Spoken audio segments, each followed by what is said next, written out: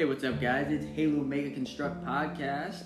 I'm Matt Salvatore, and today I've decided to go through 5 Halo 2.0 micro action figures and discuss the pros and cons of each of them and just see if I like them, what they did wrong, and just the overall quality of these figures.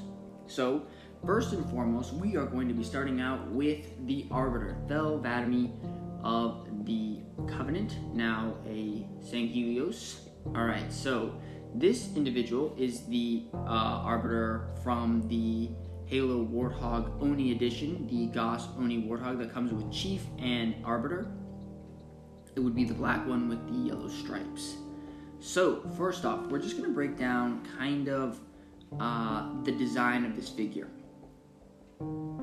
First off, I immediately noticed, as with every time they do the Arbiter, they do not get his skin tone right.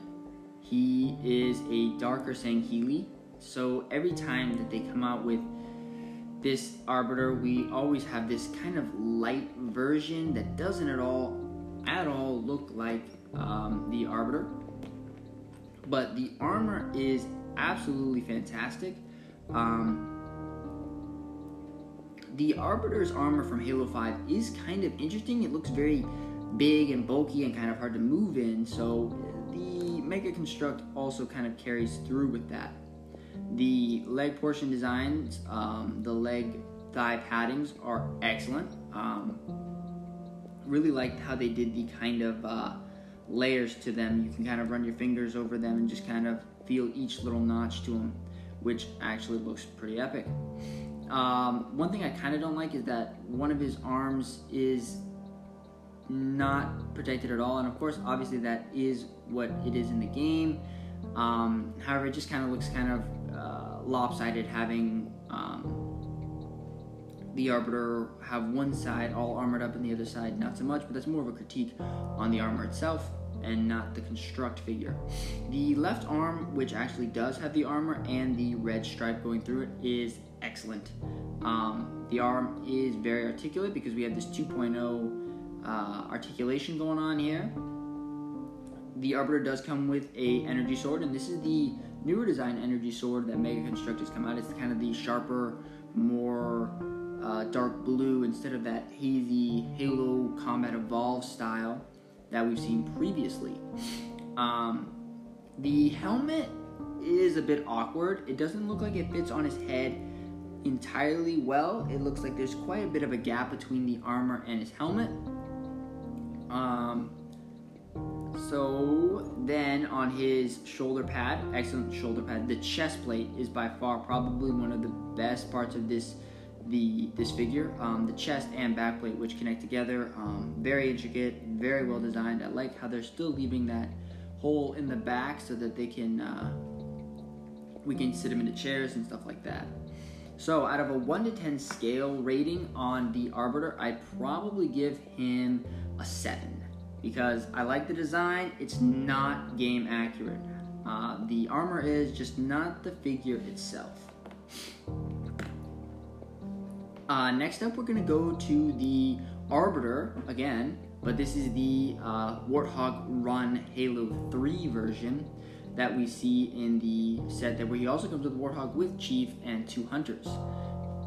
This would be the set with Johnson's Warthog as they're escaping Halo.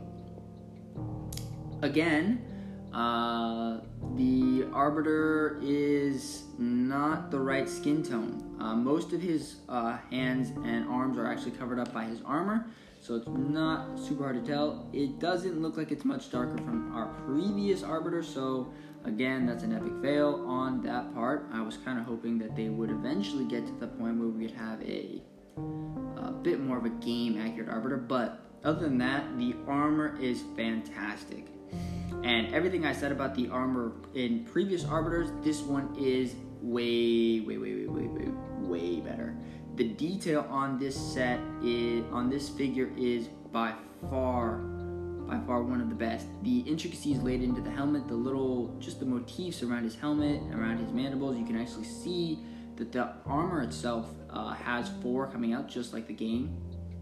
Again, leaving the shoulder pad with even more detail, and I have to say the gold on this Arbiter is a richer kind of gold, whereas the Halo 5 Arbiter Edition kind of looks a bit more like a goddish kind of yellow gold. This one is a rich, deep kind of medallion gold, which is excellent. If I had to give this character a rating, 9, I would say 9 out of 10. I know they didn't get the tone right, but the armor is so fantastic. I have to say I love it. Next up on the docket is a 2.0 figure as well, and it is our Spartan Sarah Palmer. I am very disappointed in this figure, mainly because she's too white. The armor is too white. In previous sets, we had a Sarah Palmer which came also actually in, well, it wasn't named, but she came in the Halo 5, Halo 4 version Pelican, which was a darker color on her armor, and she also came in another Halo Heroes where she actually had darker gray armor. And I think that's kind of more of a design on the Halo 4, Halo Spartan Ops, whereas in Halo 5 her armor is white, so this white version is correct. I just feel like they dialed up the white too much. I would have liked to have seen it a bit more muted. However, the rest of the figure is quite very well detailed, and I have to say this figure actually came with a Sarah Palmer face, as what they've been liking to do, which is very well detailed. I'm really liking what they're doing with the faces. You can see the individual kind of like strands of hair working out great. The armor also carries all the motifs and decals that our commander does have, which is excellent. So all in all, the color is a bit jarring and it kind of jumps out at you, but still very well designed and very well articulated. I'm going to give this one a 7 out of 5. I mean, a 7 out of 10. Next, we're going to the Heretic, or Sese Refuma from Halo 2. This is the Heretic that the Arbiter his first mission is tasked with killing. Let me just start off by saying that this figure is fantastic. I have no complaints about this figure except for maybe again the skin tone is a little off from this figure, but the rest of his armor, very intricate, very well designed. His breathing apparatus is exceptional. Love that he came with 2 plasma rifles, which excellent. The chest plate that he has is by far one of the most detailed of the Sangheili that we've had. Definitely really like this set. I'm actually a huge fan of this guy. He definitely got a lot more exposition done for him when we did the I guess they were the terminals. So definitely got to see a lot more of this guy, and I really enjoyed all the intricacy they put into his character, even including the jetpacks. The color is a very nice red. It's not, as you would think, as previous Halo Mega Construct. It's a more reserved reddish color, which actually really allows the colors of the green and other parts of the silver to come out of his armor and really add to this character. I'm going to give this guy a 9 out of 10. Last but not least, we're going to be reviewing the 2.5, no, actually not 2.5, the 2.0 version of our very own Commander Keyes. Actually, no, I'm sorry, not Commander Keyes, Captain Keyes, my bad. This Keyes is fantastic. Captain Keyes, one of my favorite characters of the Halo universe.